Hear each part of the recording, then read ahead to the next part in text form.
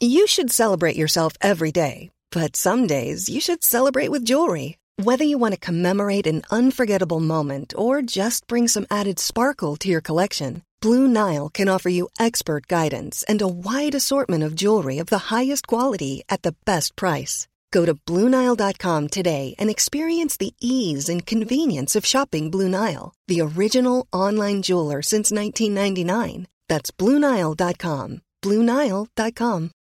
Since 2013, Bombas has donated over 100 million socks, underwear, and T-shirts to those facing homelessness.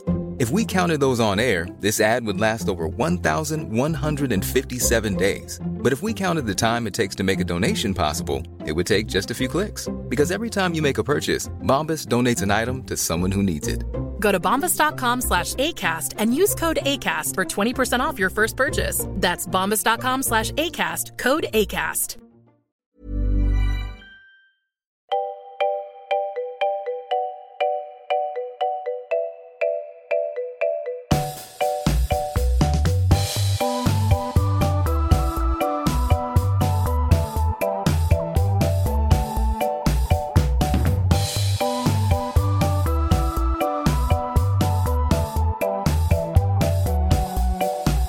Hej Karin.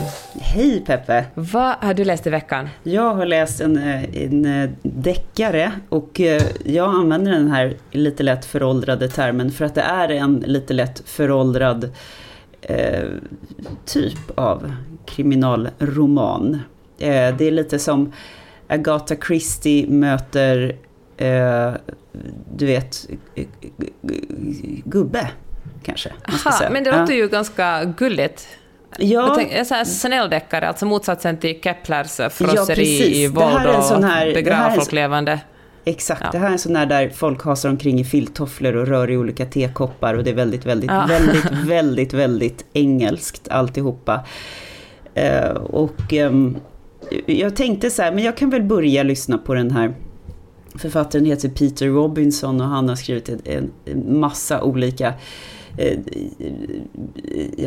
romaner om en man som heter Alan Banks som är någon poliskommissarie någonstans i norra England tror jag det är. Och det är väldigt mycket så här kargt landskap och pinade hedar och mystiska mordgåtor och små städer och väldigt mycket pubbar där man dricker olika sorters öl som beskrivs i väldigt stor detalj. Ja. Och den här Alan, han går runt och myser lite och lyssnar på musik och då är det som att du vet, man är fast på en fest i ett hörn med en man som ska tala om sin spellista och varför de här olika låtarna är så bra och vilken version av låtarna som är bra och vilken virtuos den och den du vet, gitarristen är och du vet, han bara, väck mig.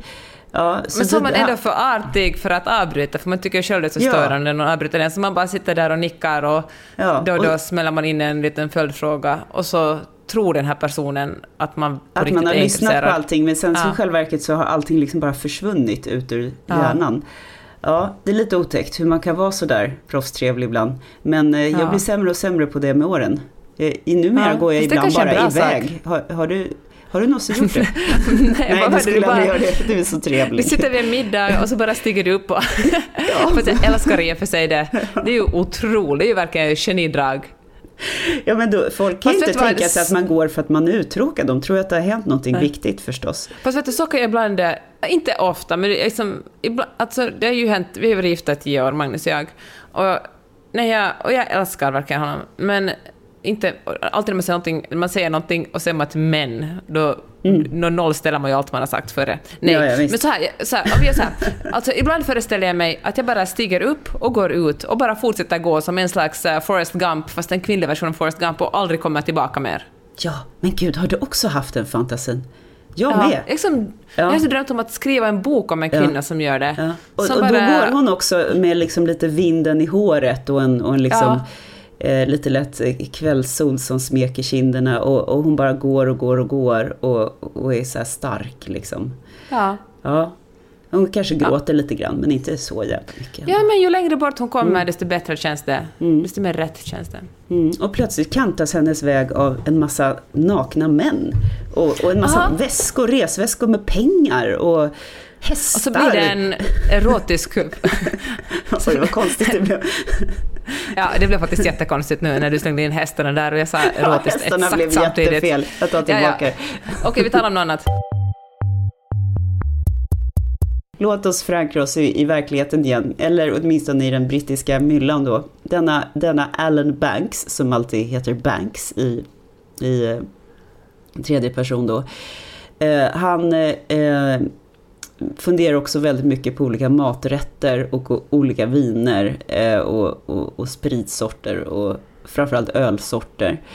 Men han är helt enkelt väldigt gubbig. Och sen så är berättarrösten som då är lite begränsat allseende på så vis att vi som läsare får genom berättarrösten veta ibland vad vissa av de här olika figurerna tänker, men vissa förblir då helt dolda för oss. Och jag tycker att det var väldigt också okontrollerat vem som, plötsligt är man inne i hennes huvud, eller var man det? Jag trodde inte vi fick vara inne i hennes huvud. Förstår du vad jag menar? Alltså jag vill att det ska vara strikt och disciplinärt. Ja, man blir sådär osäker som läsare och det är aldrig bra när man känner att man liksom... Det kanske finns situationer där författaren ändå styr med så trygg hand så det finns en säkerhet i osäkerheten när man känner att författaren inte riktigt har kontroll över det här känns bara situationen. Slarvigt. Och jag tycker fan att en redaktör där hade jag skulle vilja ha en sån riktig engelsk lärarinna typ med en stor röd penna och en piska. Nej, gud vad håller på. Ja, men som skulle liksom styrt upp den här romanstrukturen. Så, och sen är det ju också en grej med att om du läser en kriminalroman då vill du inte vara inne i folks huvuden för då är det så otroligt lätt att lista ut hur damligt. Och jag listade ut det här, man behöver inte ens vara liksom klurig. Alltså det var ju så uppenbart vem som hade förorsakat den, hör och häpna, unga halvt avklädda kvinnans död. Så då blev ju liksom andra halvan på den här boken lyssnade jag klart på bara för att jag var så jävla sur liksom, att jag hade redan wastat en massa timmar på den första halvan. Så du bara, nu kommer jag att bestraffa den här fattaren genom att lyssna slut på hans bok. Det var jättekul. Det var så här masochistisk lyssning. Jag bara, jag gick omkring där det bara kokade och slet i mina ogräs och vad det var som jag skulle... Men vet du, alltså, det som jag tänker nu, alltså riktigt välskriven roman kan ju vara bra även om man vet vem som begick mordet. Jag tänker liksom att alla lösningar är bra lösningar om de är välskrivna. Men om det liksom inte är så välskrivet så är det ju dåligt är dåligt. Det är det faktiskt. Och låt oss nu prata om, också hör och häpna, kvinnosynen i den här boken. Där den här halvt allvetande eller så berättaren hela tiden säger att på galgarna i hennes studentrumsgarderob hängde kläder som helt uppenbart var ämnade för att behaga en man. Man bara, vad fan menar du med det? Och liksom, jaha. Lite sådär, she had it coming. Ja, lite så. Jo, och sen så måste jag ju tyvärr då, spoiler alert, säga, den här boken jag tror den heter Careless Love. Det var så många Peter Robinson så jag kunde inte hålla reda på vilken det var egentligen. Är det att du berättar titeln? Nej, men spoilern är så här. Ja, hon är då den unga kvinnan, visar sig att hon har i likhet med de andra, ett par andra oerhört vackra och otroligt begåvade kvinnor på det universitet där de går, börjat försörja sig som eskortflicka till äldre, rika, jävligt äckliga gubbar. Och det är så otippat så att det liksom, men sluta nu liksom, varför skulle hon göra det? Och så bara, men hon ville ju rädda världen och det var så viktigt för henne att rädda naturen och djuren och klimatet så att hon ville så gärna gå klart på universitetet, hon hade så ont om pengar och Ja, och alltså det här för den här gubben fanns det någon slags spänning i någon som är både hora och madonna då samtidigt, som vill så gärna, men ändå det sexuella, men ändå den här ängeln och det goda och det rena.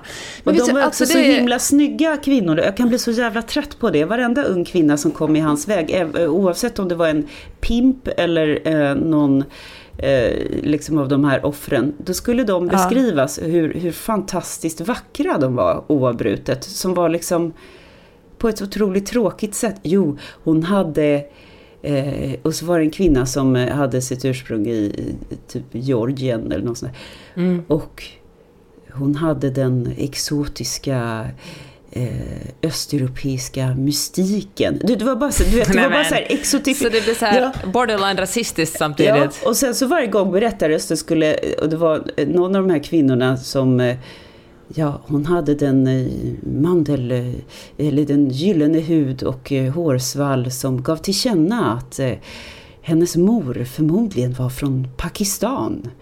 Du vet, man bara, jaha. Och då började berättarrösten läsa upp då replikerna på så här parodiskt, nästan så här rasist indiskt, du vet så här, I'm gonna talk like this because now I have a Pakistani, du vet så som Apu i Simpsons. Ja, precis. This is not a lending library. Men du vet så här, varför skulle hon prata så? Hon är för fan född i Storbritannien. Liksom. Allting var så jävla gubbigt med hela den här romanen. Både strukturen, ämnet, karaktären och dessutom själva uppläsaren, ta mig fasen. Hatar jävla boken. Jag känner verkligen det hatet som verkligen sipprar ur dig. Men jag kan också förstå det, för det är ju mest handlar det om att man är så trött på att men på det så. Det är liksom som att följa en gammal, men inte tänka själv kanske mest är det. Inte liksom se kvinnor som människor. Nej, och exotifiera hela tiden liksom, och olika piedestaler liksom. Och de vackra kvinnorna, de var också alltid lite goda, de var liksom ädlare. Det var en enda kvinna som inte var attraktiv, och hon var någon rik dotter till någon av mordoffren, och hon var den elaka styvmodern liksom, och fast hon vet, oj, inte nog med att hon knarkade och hon pratade ovårdat, utan hon var ju också ful förstås, för hon var ju verkligen ingen bra kvinna, och lösaktig var hon också. Tänk att det ska vara så otroligt svårt att skriva liksom mångdimensionella porträtt av kvinnor. Kvinnor är ju verkligen, de speglas ju nästan alltid, alltså de beskrivs på basen av sitt utseende och sin ålder och sin status. Antingen någons dotter eller någons fru eller någons flickvän eller någons hora. Det är någons mordoffer. Ja, precis. Jag ska moderera en diskussion på Bokmässan med bland annat Katarina Wenstam, som handlar lite om det här hur kvinnor beskrivs i alltså deckare och thrillers och även i spänningslitteratur och nyhetsartiklar. Men verkligen. Men det är också men det är intressant, för att jag läste hennes Katarina Wenstams Vargen, och jag tycker att först att det är superspännande att hon började skriva faktaböcker som Flickan och skulden, som handlar om hur flickor och kvinnor skuldbeläggs när de blir våldtagna eller liksom trakasserade. Hur man liksom frågar dem hur fulla de var och vad de hade på sig och vilken sorts relation de hade gentemot sex och det manliga könet. Och den kom ut för liksom mer än 15 år sedan, och var väldigt bra och påverkade mig väldigt mycket när jag läste den. Sen kom hon ut med en bok som handlar om, som heter En riktig våldtäktsman, som då handlar om vem det är som egentligen är en våldtäktsman. Är det den fulla gubben i busken, eller kan det vara vem som helst? Hur som helst, efter det har hon gått över till att skriva fiktiva verk. Och jag tänker att det kanske till och med är mer effektivt att gå till just den här genren, som måste ju ändå vara den populäraste. Alltså de mest lästa böckerna måste ju vara liksom spänningsromaner. Eller vad tror du, Karin? Ja, men det tror jag. Det är ju därför som liksom, det är 8 av 10 urval i årets bok, eller på säga. Men det är ju väldigt fortfarande välsäljande genre. Jag menar, när vi modererade samtal på Crime Time Gotland för några år sedan, då fick jag liksom en sån aha-upplevelse. Alltså otroligt mycket folk och otroligt många författare. Och liksom det intresse. Och ett så otroligt stort spann vad gäller i mitt tycke då, litterär kvalitet och så vidare. Ja, verkligen. Och det är inte så konstigt. Det skrivs ju liksom tusentals varje år. Det är klart att det finns alla möjliga sorter. Men så tänkte jag speciellt på Wenstams böcker, för att jag har inte läst dem alla, men jag har läst några av de här som fiktiva böckerna. Och Vargen som hon senast kom ut med var verkligen en bok som man slukar på. Som min son skulle säga, man wolfed it down. Sen när han slukar någonting som är riktigt gott så bara... Och så läste man den här. Men försöker du vara lustig nu för att den heter det, eller bara Nej, men jag tänkte att det verkligen passar. Ja. Men det är intressant, för jag tycker att hennes bok var väldigt, ganska tydligt undervisande. Det var liksom en spänningsroman, men hon har kvar fortfarande liksom det här... Hon smyger liksom in fakta i underhållning. Det som man säger i USA, liksom infotainment. Att det är information om hur kvinnor blir behandlade fortfarande liksom kvinnor som utsätts för våld, blir behandlade i både samhälle och rättssystemet. Men hon liksom väver in det i en historia. Och kanske blir ibland är det väldigt tydligt att hon väver in det, men det är också, kanske det är bara en bra sak. Eller ibland tänker jag att hon kanske gör det lite på romanens bekostnad, men budskapet är så pass viktigt så det får väl gå. Man köper det liksom. Precis. Men hon beskriver ju aldrig utseende på de kvinnor som blir utsatta för våld. Och det fungerar, och det tänkte jag på när jag läste den här, det fungerar hur bra som helst. Det går jättebra att läsa en spänningsroman utan att veta exakt hur stora bröst någon har. På det temat så kan jag ju tipsa om, det vill säga dokumentära skildringar av mäns våld mot kvinnor. Det är ju inte det lustigaste man kan läsa kanske, men jävligt viktigt och intressant. Jag läste en bok i somras som jag tror jag nämnde förra gången, som heter Helvetet jag kallade kärlek, av en kvinna som heter Lena Bivner. Och det är ju alltså rent självbiografiskt en skildring av hur hon gradvis blev en totalt förtryckt kvinna, offer för fruktansvärd psykisk misshandel och viss fysisk, och blev helt personlighetsförändrad under en relation med en väldigt läskig man. Ja. Och den här Lena Bivner, vi är i lite samma bransch och har lite gemensamma bekanta, och hon är känd som jag tror hon var någon form av kommunikationschef eller presschef på en av våra stora banker. Och hon är då tydligen känd som väldigt tuff och tydlig och liksom inte alls den här klichébilden av den lilla grå musen till. Nej. Och så är det är precis på samma sätt som att en våldtäktsman kan se ut hur som helst, så kan en förtryckt kvinna såklart se ut och bete sig hur som helst utanför hemmet. Att det behöver inte vara så att man verkar vara en hunsad person liksom. För andra. Fast det där tycker jag är superintressant, för det finns också någonting som alltså det finns någon slags skam i att bli utsatt för våld. Eller hon skriver mycket om det, att alltså, hur fan kunde jag hamna, starka Lena, hur kunde jag hamna i det här? Och hon skämdes så otroligt. Fast det tänker jag ofta, du vet när det är internationella kvinnodagen och folk är sådär, grattis du starka kvinna och du är den starkaste kvinnan och till alla starka kvinnor. Vad fan betyder det liksom? Det tycker jag också är ett sätt att göra kvinnor väldigt, till och med liksom endimensionella. Man kan bara vara en sak, du måste vara stark, och är du inte stark så är du som en sämre kvinna. Så att tycker det, fan, skriv nästa gång, grattis du är sårbara och stundvis starka och ledsna. Jag menar, kvinnor, man får väl vara vad som helst. Och för då tänker jag, då spekar man ännu mer på det. Herregud, jag är ingen stark kvinna eftersom jag blir utsatt för det här. Alltså jag på två sätt en misslyckad person. Och sen är det någonting i det där relativiserande som stör mig också. Att varför kan du inte bara säga en stark person, eller jag hatar det här uttrycket, förlåt nu alla som älskar det, men det här girl power. Det är liksom, vad fan är det? Vad vill vi säga med det? Att då blir det genast lite infantiliserat. Det är lite så här, klapp på huvudet, du är så stark för du kan karate, lilla söta tjej. Alltså, jag vet inte. Säg då bara power, eller säg ingenting, eller jag vet inte. Man håller ju inte på att säga så här, boy power. Nej, så fort liksom en liten kille höjer rösten. Du kan ha makt eller vara stark trots att du är kvinna. Ja, så. Ja, för det är faktiskt sant. Allt man lägger till kvinna blir ju liksom, det gör man det till undantaget. Ja, precis. Då sätter man det i relation till någonting som är en motsats liksom. Det som är gulligt med girl power, att det känns som det upplevs som en liten motsats liksom. Så tomboy ungefär. Ja, det var en liten utläggning. Men i alla fall den här Lena Bivners bok Helvetet jag kallade kärlek, den är intressant. Den är naturligtvis inte liksom de här, det är inte en sån litterär upplevelse som en roman är så, men jag tycker ändå att den är, hon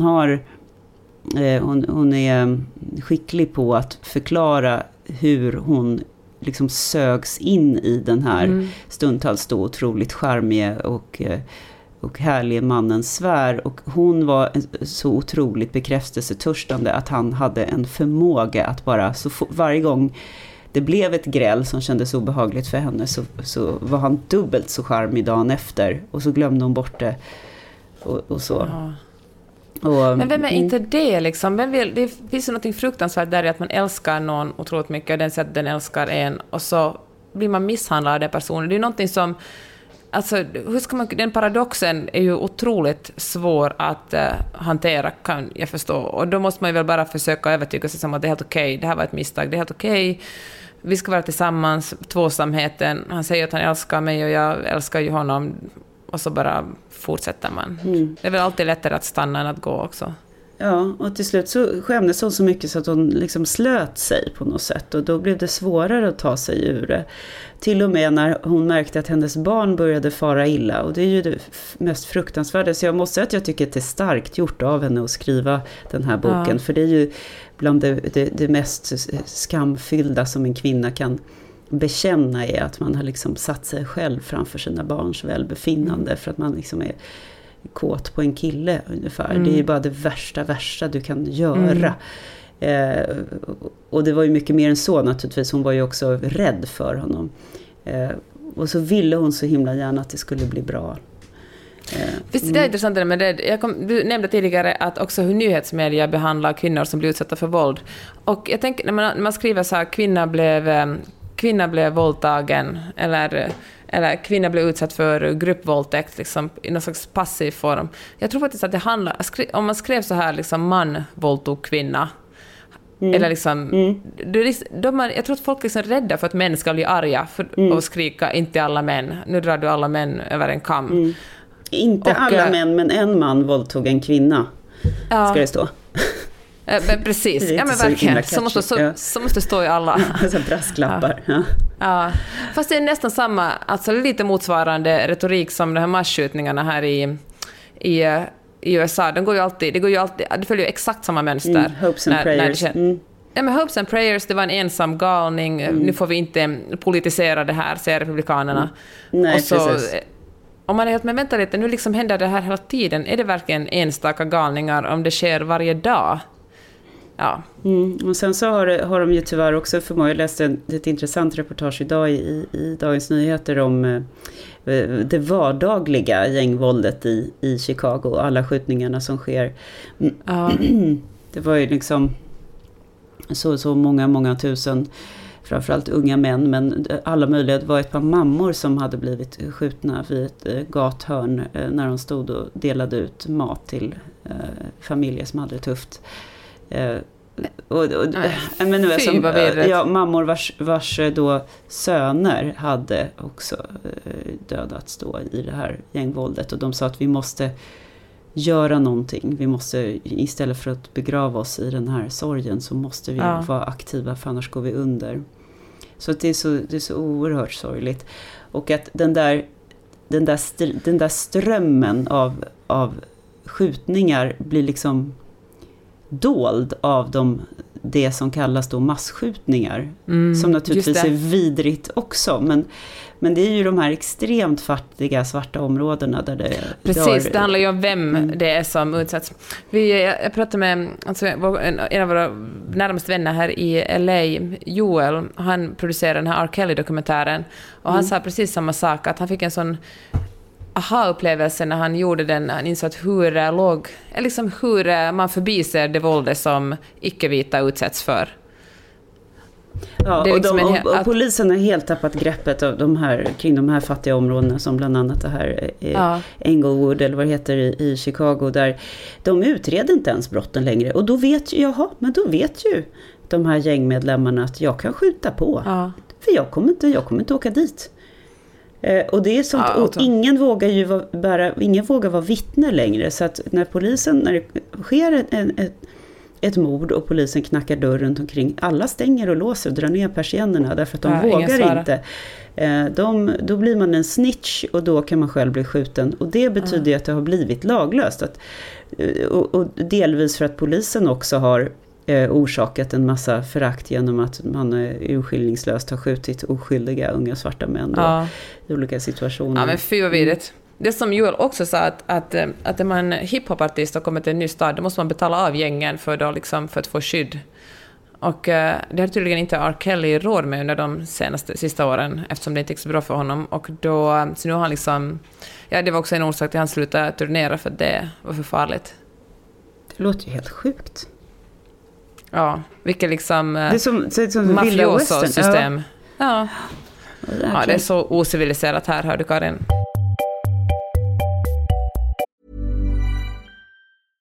Ryan Reynolds here from Mint Mobile. With the price of just about everything going up during inflation, we thought we'd bring our prices down. So to help us, we brought in a reverse auctioneer, which is apparently a thing. Mint Mobile Unlimited Premium Wireless. How to get 30, 30, bit to get 30, bit to get 20, 20, 20, bit to get 20, 20, bit to get 15, 15, 15, 15, just $15 a month? Sold! Give it a try at mintmobile.com/switch. $45 up front for 3 months plus taxes and fees. Promo rate for new customers for limited time. Unlimited more than 40 gigabytes per month. Slows full terms at mintmobile.com.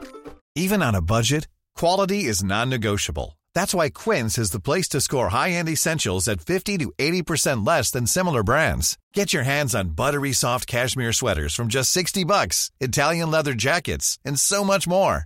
And the best part about Quince, they exclusively partner with factories committed to safe, ethical, and responsible manufacturing. Elevate your style without the elevated price tag with Quince. Go to quince.com/upgrade for free shipping and 365-day returns. Hey, it's Ryan Reynolds, and I'm here with Keith, co-star of my upcoming film, If, only in theaters May 17th. Do you want to tell people the big news? All right, I'll do it. Sign up now and you'll get unlimited for $15 a month and 6 months of Paramount Plus Essential Plan on us. mintmobile.com/switch. Upfront payment of $45 equivalent to $15 per month. Unlimited over 40 gigabytes per month. Face lower speeds. Videos at 480p. Active Mint customers by 531.24 get 6 months of Paramount Plus Essential Plan. Auto renews after 6 months. Offer ends May 31st, 2024. Separate Paramount Plus registration required. Terms and conditions apply if rated PG.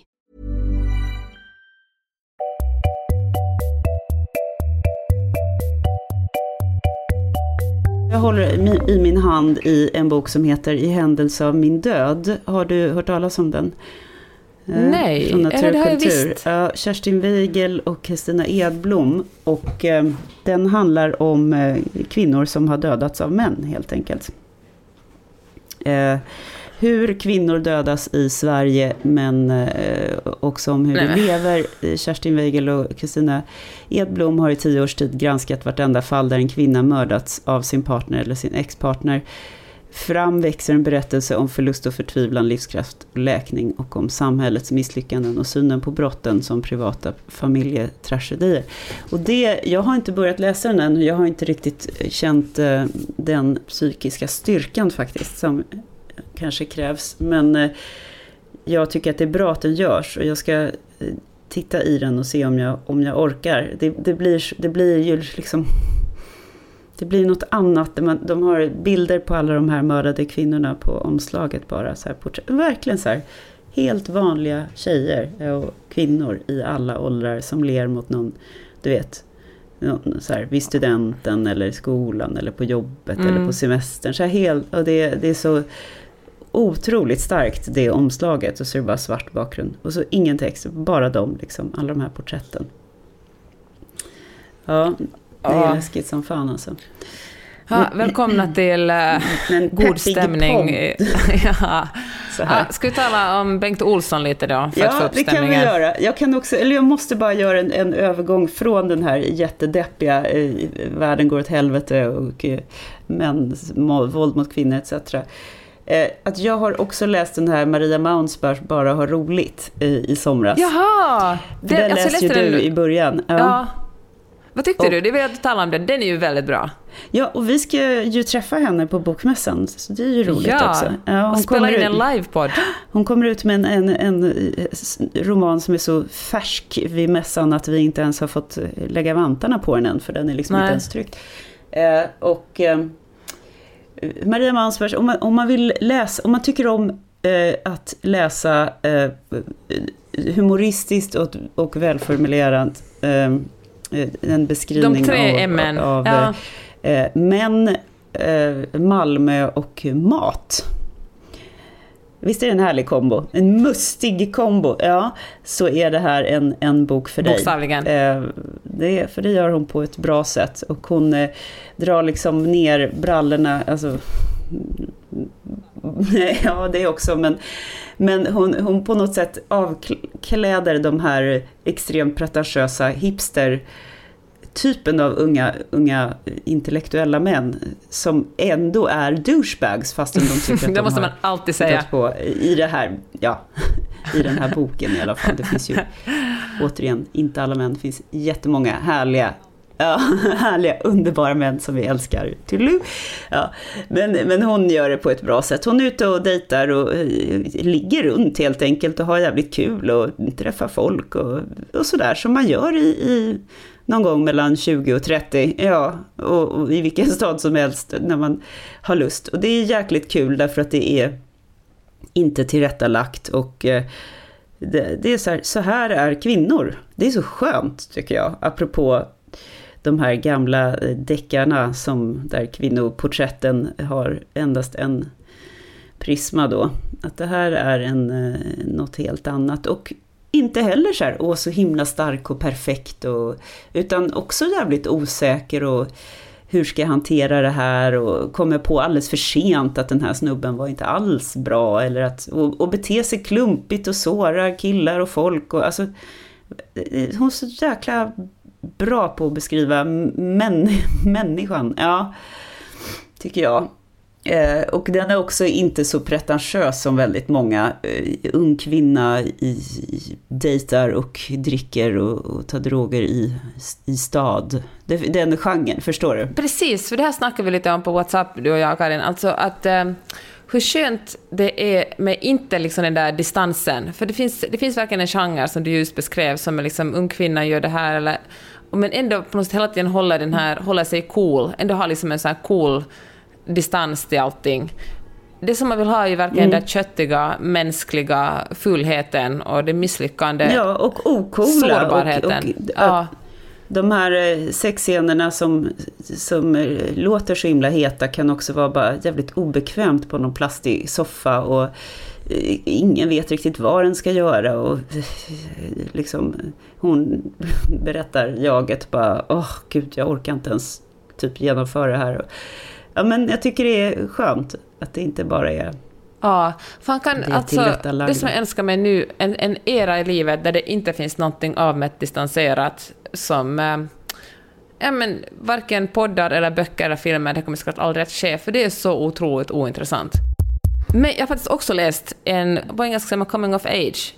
Oberoende kategorin är det Sandra Beijers Mellan oss som kom ut för några veckor sedan och handlar om 12-åriga Minna som börjar högstadiet. Och den är så, jag tyckte väldigt mycket om den. Den är så fint skriven om hur den skriver liksom ur Minnas eget perspektiv och hur man går från liksom, hur det är nästan som en ritual att gå från lågstadie eller mellanstadie till högstadie när man kommer in i en ny värld som liksom ens kropp och ens liksom hela ens allt inom en håller på att förändras. Man känner att man liksom har ett annan sorts intresse för killar. Man liksom börjar försöka vara allt mer vuxen, för på ska börja, folk röker i ens närhet, folk liksom börjar dricka alkohol och så byter man skola och kommer liksom till en helt annan sorts allt har förändrats. Att liksom gå från att vara 12-åring till att bli 13 är liksom som att gå ut på ett äventyr nästan. Allt är lite av ett mysterium som man måste försöka lösa på något sätt. Och varje liten handling kan ha folk liksom otroliga följder. Och i den här boken så handlar det om Minna som bor på, det utspelar sig till stor del på Östermalm där hon bor, om hennes eget lilla universum mellan sitt hem, mellan 7-Eleven och skolan och hennes bästis, och hon plötsligt börjar på något sätt tappa status. Hon har liksom gått från att vara ändå ganska populär, åtminstone liksom i mellanskiktet, till att börja märka att det är någonting som händer. Hon har ingen aning om exakt vad hon gjort fel. Och det kan vara en så liten sak som att ha haft liksom typ fel sorts jeans på sig. Och så börjar tappa hon i popularitet och liksom glider neråt, och hon vet liksom inte hur hon ska hantera det, för hon får såklart panik, för det viktigaste som finns på högstadiet är att man har någorlunda satt status. Och det liksom, det är både väldigt vackert skrivet men också väldigt smärtsamt, för jag tror liksom att var och en kan väl relatera till den där tiden. Jag fick verkligen inte en längtan tillbaka till tonåren när jag läste det här, för den där osäkerheten när man inte riktigt fattar hur ska man hantera andra människor och vem är man? För man är inte längre det barn som man är van att ha varit, utan nu blir man plötsligt någonting. Allting är så stort och det är så nu, och man har inget perspektiv. Har man 2 dagar där liksom man inte riktigt har vetat så här, var ska jag sätta mig på lunchen, eller vem ska jag prata med på skolgården, då är allt svart. Liksom. Och det är det verkligen. Det är inte liksom att man är en drama queen, utan det är verkligen svart. Varför steg de upp utan att det är klart att byta bord? Varför hatar de mig nu? Är jag löjlig? Är jag barnslig? Det värsta som kan finnas är att uppfattas som barnslig. Och jag tycker att jag tänker verkligen så att Sandra Beijer har faktiskt att hon är så duktig på att skriva måste ju också handla om att hon har skrivit blogg så himla länge. Hon har fått liksom skrivövning sen, jag vet inte vad hon har bloggat 10-15 år. Det är en jäkligt bra skola är det ju. Ja, och men det här är ändå liksom ingen bloggtext. Det här är liksom för en bloggtext är ju ofta en snabbtest. Det är liksom välskriven på bloggen också, tycker jag. Men liksom det här är en text som hon faktiskt har... det känns som att hon har filat på den och skrivit på den och skrivit om den. Och liksom, det känns som varje ord faktiskt sitter rätt. En liten invändning som jag har haft någon gång sådär med någon av hennes böcker, att jag inte tyckte att det var som en komposition. Jag tyckte mest att det var ett antal scener liksom i en rad som i och för sig var trevlig att läsa, men det fanns liksom ingen dramaturgisk kurva, och det kanske inte behövs. Det var väl kanske bara jag som var sugen på det. Jag håller med om att hon är väldigt skicklig, men jag förstår vad jag menar. Jag förstår precis. Hur upplevde du den? Nej, så är det kanske lite mer dramaturgi här än i tidigare böcker, men det är nog liksom nedslag i olika scener. Alltså liksom, boken rör sig framåt och kanske lite bakåt också i och för sig, och liksom tillbakablicka till hur det var och hur det var då och hur det nu. Det är väldigt typiskt den här coming of age unga kvinna-genren, och det är lite så i Marie Mansbach också, att det är så här, kapitel 2 då är hon på ett café i stan, och kapitel 3 då går hon och promenerar någon annan, och så är det mycket stadsbilder och sådär. Men det är liksom scener ur ett liv, en ung människas liv snarare. Och det är inget fel på det, men du vet ju hur jag är. Jag gillar ju jag vet precis sagor. Hur det är. Ja, nu får jag hoppa in med ett tips bara apropå det. Ja, gör det. Jo, om du som jag är intresserad av berättande och berättelsen, liksom berättelsens idéhistoria nästan, sagan som den har varit, den är ju ganska, hur vi berättar för varandra har ju inte förändrat sig så himla mycket, alltså sagans struktur genom alla åren, eller fabeln kan man säga, genom tusentals år av historieberättande. Och väldigt skickliga manusförfattare till exempel, de är ju experter på det här bygget, alltså beståndsdelarna som är du vet, fragment, replik som blir en liten scen, som blir en del, ett kapitel, och sen så blir det ett avsnitt, och sen så blir det en episod, och så blir det en serie, bla bla bla bla. Och hur de liksom monterar ner att nu kommer ett spänningsmoment, då ska vi ta tittaren eller läsaren dit, och sen så vänder vi, och jag tycker det själva hantverket kring det är så himla kul att läsa om. Det var ett väldigt långt intro, men författaren heter John York, och han är väldigt berömd manusförfattare och dramaturg i Storbritannien. Han har skrivit typ EastEnders, alltså massa såna här super successful långa dramaserier. Och boken heter Den odödliga sagan, och inte förvånande är det Volante som har gett ut den.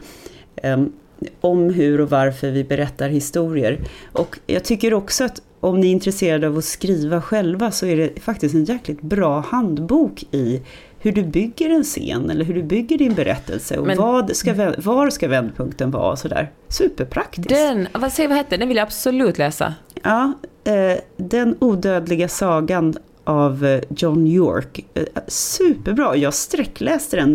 Mitt exemplar, jag hade den i somras och den är så... Jag hade den på stranden och sådär så den har nästan fallit samman. Ja, liksom, den ska jag läsa. Bra tips. Får jag komma med ett tv-tips när vi tipsar varandra? Ja, gör det. Det kanske jag sist, eller nej, jag får inte sist på bollen för jag tittar faktiskt först av allt på första säsongen, men Succession säsong 2 har börjat. Och den är så otroligt bra. Det handlar alltså om en otroligt förmögen familj där pappan i familjen, patriarken, är företagsledare. Det är liksom, de äger en massa grejer, men nu säsong 2 handlar mycket om att de äger bland annat en liksom, men typ Fox News, fast en fiktiv version av det. Och nu vill de köpa upp CNN. Typ. Så det är som en Murdoch-familj? Ja, precis. Och den första säsongen handlar om pappan blev sjuk och nu handlar det om vem som ska ta över efter honom. Och den andra säsongen tävlar liksom fyra syskon och ett halvsyskon. Jag kommer inte ihåg exakt hur många de är. Men de tävlar alla. De är alla intresserade av att ta över efter pappan och bli liksom, leda det här jättestora företagsimperiet. Och den är så otroligt... Alltså varje replik är liksom ett mästerverk. Gud, jag står på den stora trumman nu. Men den är verkligen väldigt, väldigt bra tv.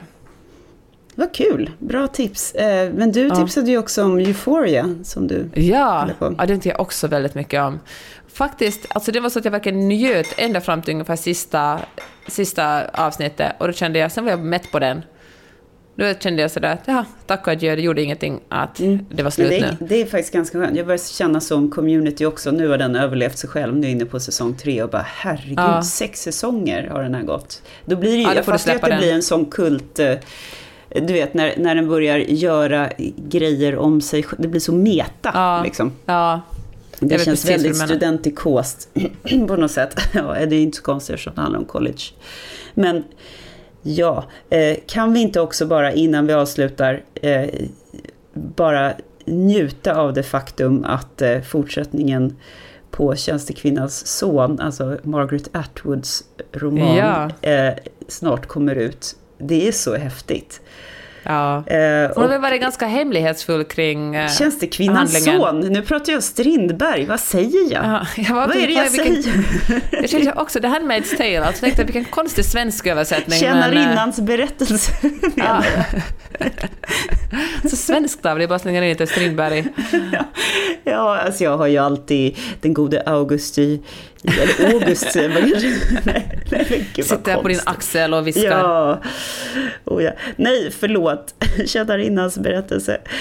Handmaid's Tale och så själva filmatiseringen eller Handmaid's Tale-serien med Elisabeth Moss, nu börjar det bli sent på söndagskvällen.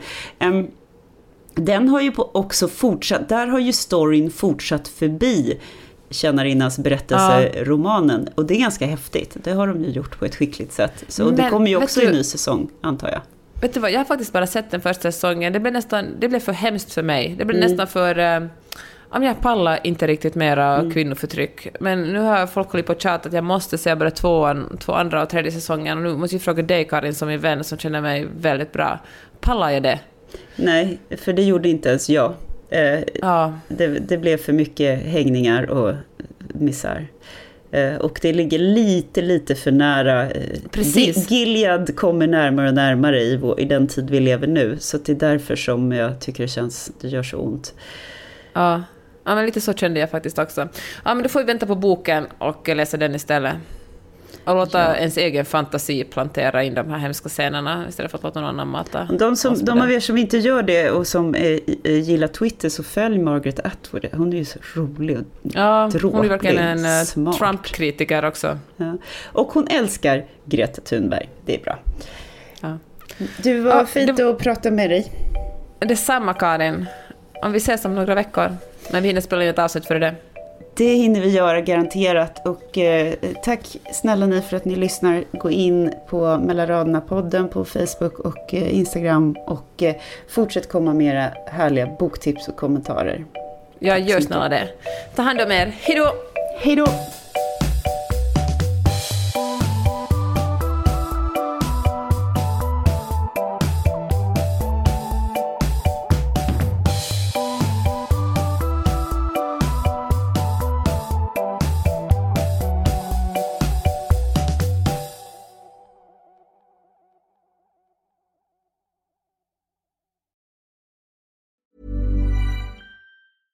Imagine the softest sheets you've ever felt. Now imagine them getting even softer over time. That's what you'll feel with Boll & Branch's organic cotton sheets. In a recent customer survey, 96% replied that Boll & Branch sheets get softer with every wash. Start getting your best night's sleep in these sheets that get softer and softer for years to come. Try their sheets with a 30-night guarantee. Plus, get 15% off your first order at bollandbranch.com. Code BUTTERY. Exclusions apply. See site for details.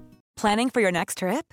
Elevate your travel style with Quince. Quince has all the jet-setting essentials you'll want for your next getaway, like European linen, premium luggage options, buttery soft Italian leather bags, and so much more. And is all priced at 50 to 80% less than similar brands. Plus, Quince only works with factories that use safe and ethical manufacturing practices. Pack your bags with high-quality essentials you'll be wearing for vacations to come with Quince. Go to quince.com/pack for free shipping and 365-day returns.